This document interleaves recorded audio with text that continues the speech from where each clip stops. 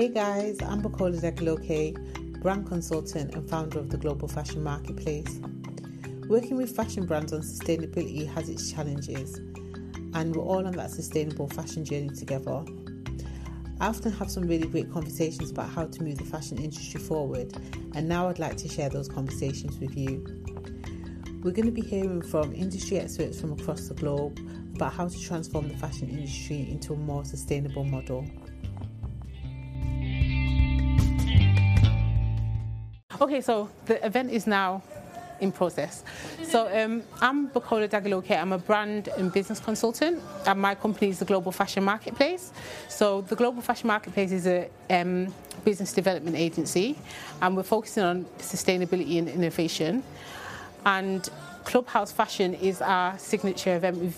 This is the third time we're doing it, and basically it's a platform for conversation to look for solutions to solve sustainability issues in the industry. So we have panel discussions for industry experts, share their expertise, and people can get some knowledge. So we've got quite a few people speaking today that are here and have something very interesting to share. So we've got some ladies in this corner. We've got Susanna, Eleanor, Liv, Katrina and Ishita. So I think you guys might have seen them before coming to the event. You might know a bit more about them. And these guys are a young group from the University of Leeds that have been working on a research project to do with Industry 4.0. I was actually at the university on a Dragon's Den panel, and we had to select out how many groups. There was hundreds of them. there was loads of groups. Maybe 20 groups. 24 groups of 10. Five. Yeah. Okay. Well, there's a lot of groups of students presenting different ideas, and there were a few fashion groups. And I thought these guys' concept. So it was the innovation challenge. I thought these guys' concept sounded really realistic, and I thought more people from the industry should hear about it. So that's why they're here to introduce Industry 4.0, the technologies that are already available, and how they feel that it can combat the issue of waste and overproduction. Yeah. So that's why they're here. The Global Fashion Marketplace interest in this discussion is because we're focused on data collection. So we want to work with brands and help them move into using AI to solve problems. And I see like there are quite a few different ways that you can use AI to solve problems. I've actually got a list here because I couldn't memorize everything. So I'm going to just introduce a few points for you guys, and their presentation and my brief introduction is just to position you guys for your discussion. So some people might know more than others, but these few insights might help you start thinking about how to solve these problems. So when it comes to AI, data collection is the foundation of obviously machine learning. So the work at the Global Fashion Marketplace is to help brands understand how to collect the right data and then how to start using that data to solve problems. So there's a whole wide range of problems that can be solved, and that's what we're going to be discussing today. And just a few ideas just relating to AI, not relating to the whole Industry 4.0 concept, but so there's classification. So that's when you classify clusters of information. That is how you can use machines and data to solve some problems. So an example would be to identify whether a specific object, or like a truck or a car or a product, is coming off a manufacturing line, like quality control. So you can use classification to classify products in that way. Then there's also prediction, so forecasting sales demands, predicting demand for products, using sales figures and things like that. There's also clustering, so clustering would be creating sets of consumer segments and things like that. So demographics, people's preferences, buyer behavior and things like that. So that's a way that you could use data. So optimization. So you could use data for generating like a route for a vehicle to use less fuel or something like that. You could use optimization in that way. So anomaly detection as well. So detecting if there's like using like historical data to detect if there's an issue or something within a cluster of information. So that could be a way that the data could be used. Recommendation systems. So we've seen that already in Facebook and things like that. They're recommending Amazon, recommending products and things like that. And so they're just a few ways. Obviously, I've been so busy today, so I just made a few notes just to cover those things. So where I think the fashion industry should have this kind of conversation is that we generally see these kind of things in other industries, but the fashion industry is not really embracing using data to solve problems in these areas, and it's readily available. So that's why we've got some amazing fashion people here that can go away and have conversations about these type of things and how they can be implemented. So the reason why is because, as we all know, we're in kind of a climate crisis now, and we've got apparently like 10 years to try and resolve this issue to do with climate change. And the fashion industry, as you all know, is one of the biggest polluters. So how can we act fast? How can we make changes in processes to actually solve this problem within 10 years? So the Global Fashion Marketplace is partnered with the UN Sustainable Development Goals. So our focus is responsible consumption and production. So I feel like AI and other new technologies can actually speed up, accelerate changes and solve problems a lot quicker. So I think it's a good conversation to have and explore. So that's why we're doing that. So guys, do you want to introduce yourselves? So introduce yourselves and then great. Go ahead. Okay, yeah. So I'm Julian. I'm Josh. I'm Charlie. Yeah, I'm from the University of Leeds. I'm just going to be taking you through some of the ways we think Industry 4.0 can benefit the fashion industry. Hopefully we won't bore you completely to death before the super interesting panel discussion later. So yeah. So what is Industry 4.0 then?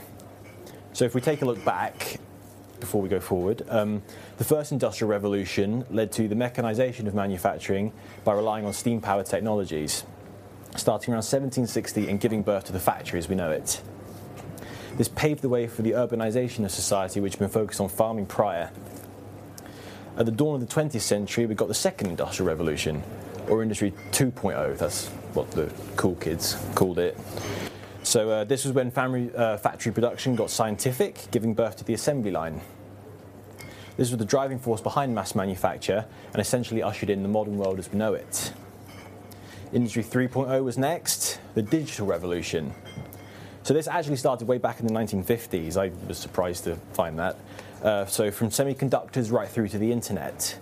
The move from mechanical devices to digital technology dramatically disrupted industries. Electronics and information technology began to automate processes and took supply chains global. So while that's all well and good, reductions in production time, increased accuracy, lower labour costs and higher volumes are all great, is this digital technology that essentially opened the door to things like fast fashion and all of its environmental impacts. So mobile internet browsing, social media, online purchasing, combined with this ability to produce high quantities of clothing at a low cost, has only added fuel to the fire since the early 2000s. So 2020 then, the present, where are we now? Fast fashion remains at large, unfortunately, and we still don't have flying cars. But we do have the Internet of Things, machine learning, miniaturized sensors, and cyber-physical systems. It's technologies like these that really define the power behind Industry 4.0 and separate a regular, boring, traditional factory from a smart factory. By providing production line machinery with intelligence and a means of communication, we're essentially starting to hand over the reins to the robotics, meaning that they'll be able to self-monitor and react to outside influences without human involvement. So as of February 2019, the fashion industry was the world's third largest manufacturing sector, but apparently was still losing between roughly $400 and $500 billion in value each year as a result of under-recycling. So 2.6 tons of garments were being sent to landfill. 2.6 tons of garments were being burnt in landfill every second, and a large percentage of those were actually still perfectly wearable. So this is largely due to fast fashion's linear model of buy, wear, discard. And it's likely to continue, unfortunately, until fashion firms can entice users to a more circular style of consumption. However, it's not all bad. So while not being able to necessarily completely cancel out fast fashion's impacts, we think the Industry 4.0 technology can begin to remedy some of the sustainability issues that the industry faces across both manufacturing and supply chains. So Josh will now take you through some of the benefits for manufacturing. So, Industry 4.0 in garment manufacturing. This essentially marks a transition towards greater, more advanced automation of processes in a factory. From sorting and distributing different types of buttons to stitching to packing lorries. What makes this different from your bog standard automated production line is the Internet of Things, or IoT. This refers to the ever-growing network of physical objects that are connected to the internet, which allows them to communicate amongst each other by sending and receiving data. In this context, all the machines involved in garment production would have embedded sensors, enabling them to send out data continuously. For example, if an item's thickness or if seams have been sewn in a t-shirt. When this data is processed with machine learning, it can be used to make informed decisions on the manufacturing line. This basically means the production line can become self-monitoring and even self-improving if fed the right kind of data. We believe that this is where the biggest benefit to sustainability in fashion manufacturing lies, with smart production lines' ability to improve the efficiency of processes over time, more data, more efficient. Where mass customization in clothing is nothing new. Nike ID was launched in 1999, which lets you customize certain parts of the shoe. That's my name on the tab. I love these things. Yeah, 1999 too. That's the year I was born. So that was when The problem here, though, is that you're working off a template with a number of limited personalization options, costing more and taking more time. And many companies, such as Nike, still make shoes by hand, meaning that each unique feature only adds a load of energy and intensity of production. Mass customization is important, though, because consumers could get exactly what they want from a garment with little effort, especially compared to today's market, where with online purchasing, there's a lot, if not too much choice. The case study we produced last semester, which Bacola saw, started out as an idea for reducing clothing waste and carbon emissions by cutting down the number of returned clothing items.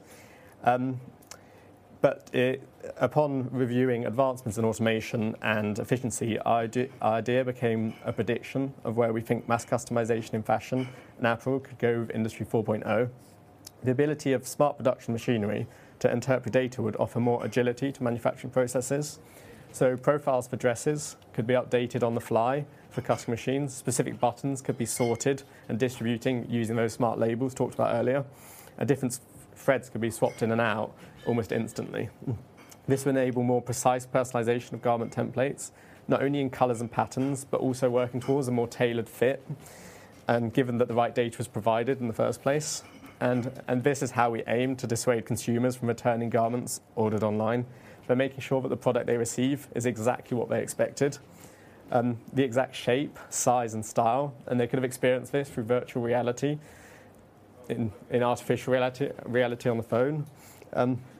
And the efficiency of the processes involved could also bring down prices and reduce delivery times overall. So Industry 4.0's potential to offer in-depth customization with a quick turnaround could entice users away from fast fashion's linear style and consumption, or at very least begin to lengthen its life cycle due to its increased sentimental value and increased recyclability. However, the benefits remain to be seen as we work towards wider automation, and it's likely that fast fashion will stick around in the years to come, or at least until the next industrial revolution.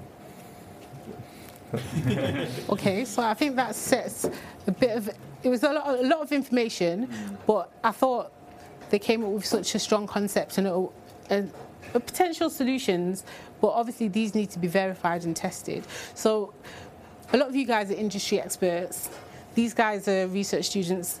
So it would be good to just get some questions or some feedback on what their ideas, and if they've got mentioned things that you want them to elaborate on, or if you've got questions or feedback on the concept, how realistic it is to implement that. It would be good to just like share your thoughts on what they've just shared with you guys.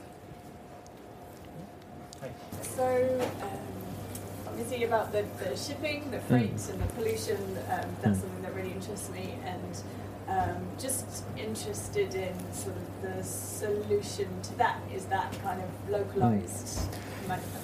I think the idea was that with the higher level of automation you could get as the technology develops, you essentially can reduce the size of operations due to the increase in efficiency. So that could open up the doors to just manufacturing in smaller sites, which could make manufacturing nationally a bit more of a financially viable option. And one of the main reasons they're made over in India and Vietnam and stuff is because of the cheap labour. And with this system, you don't have as much human labour. It's all machines, and hopefully all in one place in the country where it's meant to be sold. Which actually, Clark's, the shoe company in the UK, tried this kind of automated factory. I can't remember what they called it, but it was supposed to be this amazing robot-driven factory. And they just shut it. Oh, really? They just did the same thing. Right. Yeah. They they built a whole factory in Germany, and that was, the big sort of news, and everybody was excited about this. This is the way forward. And they realized they took livelihood, obviously, and jobs from people. And eventually it just didn't work, and people put it down. So it's interesting how we have to obviously test it, but it's not a solution always. Yeah, that is a problem. I guess the argument was, obviously, you are taking away jobs from people, obviously, which is, socially, in terms of social sustainability, that's really bad. I think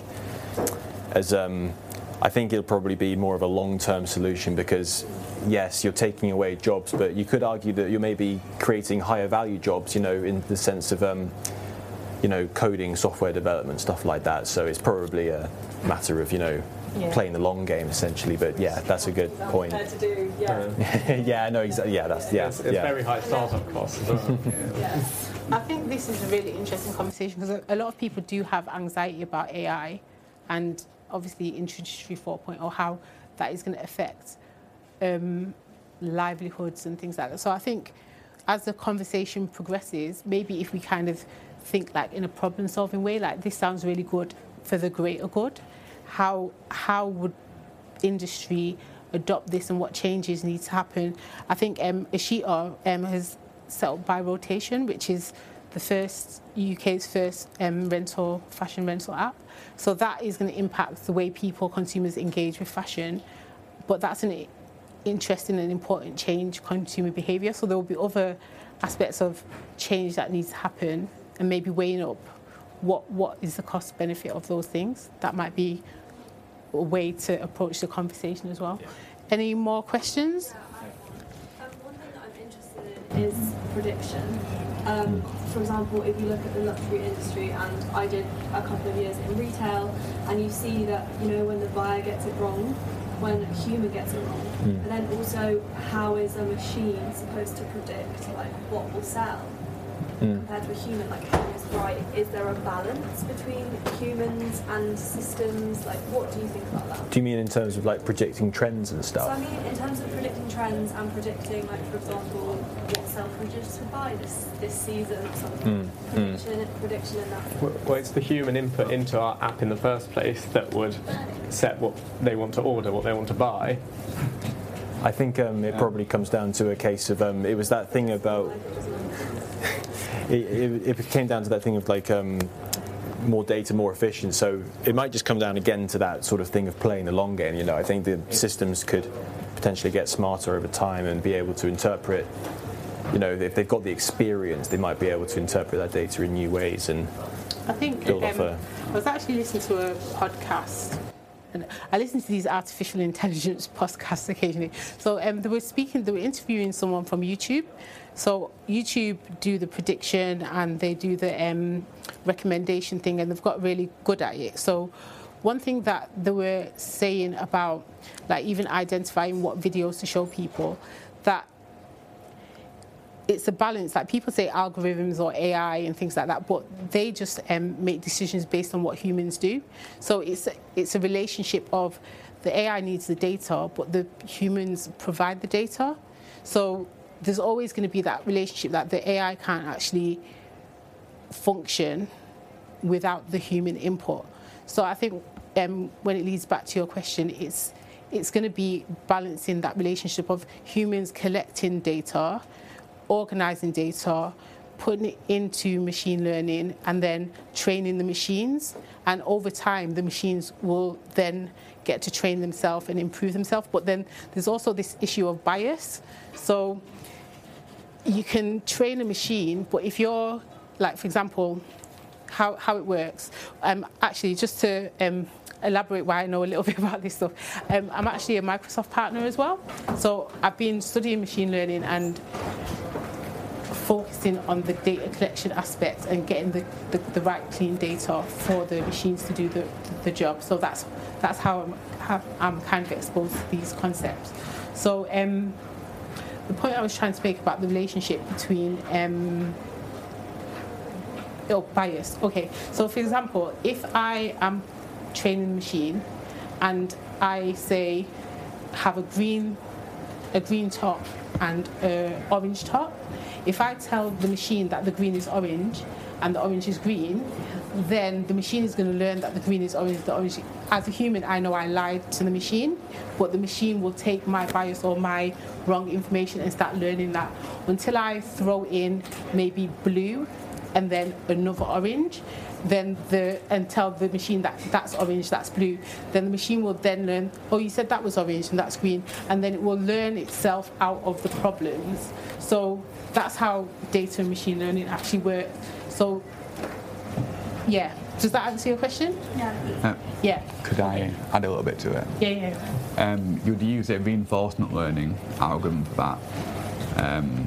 So with reinforcement learning, it works a bit like the brain. The more you do like happy stuff, like that makes you feel good, the more it will bias towards that trend. So if you gave it a massive data set, and you probably have to do like some dimensional reduction on that, you could basically, it would learn from previous examples and stuff what would be in fashion and what wouldn't be, or what would sell and what wouldn't sell based on the previous data. But I think what the power is with machine learning and AI is that it does it in like a millisecond. So the decision, even if I put the wrong data in, the decision for a human being to work out, actually, someone put an anomaly in here, this is not orange, this is green, might take a few iterations to figure that out, whereas the machine can just do it so fast that it can actually learn these problems quicker than a human would discover them. And that's why the machines can actually solve some of these sustainability issues with the right, as long as you collect the right information, ask the right questions, put the right information in, then you can analyse the data coming out as a human. You can say, actually, that's something I wouldn't have thought of. That is a different process that I wouldn't have come to that conclusion. So that's where the machines come in handy. Do you guys have any? Yes, I would like to ask you more about the supply chain assembly part where you use data and how would that look like really? Because how can fabric can be changed, or how do you see that really happening with certain technology? So you mean like how it can determine between different materials and stuff? Yeah. This was using the near field communication and the tagging. Do you want to take this? Yeah. So you could either do it like Julian says with the smart tags, so that could like when it's the place it comes from, will have a specific like type of fabric, if you get what I mean, and that'll be on the tag, and it'll tell like by that. Or it could tell by using a CNN, which is it takes an image and it says what the image is, because certain materials look differently, and you can identify them based on like how it looks. So you could do either of two approaches. I'm not entirely sure if the CNN approach would work completely, but it's just a theory that I thought of in the spot. So. Yeah, no, I think there's probably a multitude of ways for doing that. The NFC kind of works just like almost like Apple Pay, you know. So it's like a sensor would pick it up by proximity. So, that's but they're Apple Pay users. Sorry, that's what Apple Pay users. Yeah. So there you go. So so those labels. Obviously, it's amazing. And the possibilities, you know, in kind of example that realities can be different. No, of course. Yeah, there's always going to be challenges actually implementing it. Yeah. No, of course. Okay, so we started about 15 minutes late, but I do want to keep the schedule, so I think we can like catch up with ourselves. So now this is the opportunity for us to swap over to the panel discussion. I hope this has been I think these guys are amazing and really insightful what they're working on. And thanks for validating their ideas and even challenging them with questions. So this is an opportunity for you guys to just mingle together. You can continue the conversation one-to-one, ask further questions, and then we're going to get the panel ready for their introductions and then the questions. But this is an open conversation, so it doesn't mean stop talking to these guys. It means the panel will introduce themselves, there'll be questions that they answer, then there's audience participation, so you guys can add into what they're saying as well. So it's like an open discussion.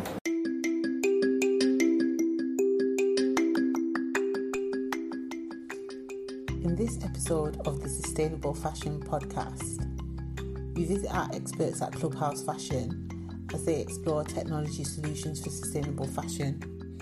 The question is, how will technology impact the fashion industry in the next 10 years?